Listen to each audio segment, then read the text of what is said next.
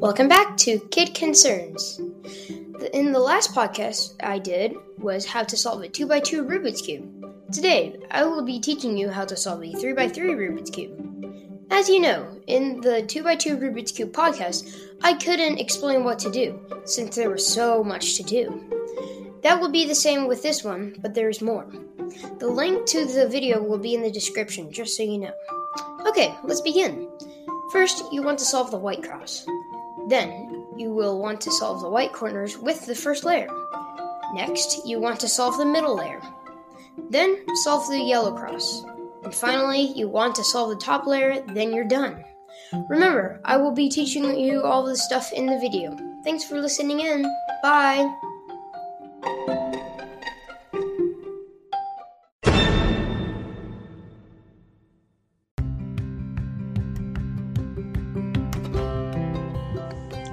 Hi, this is Virginia from Eagle Mountain Properties.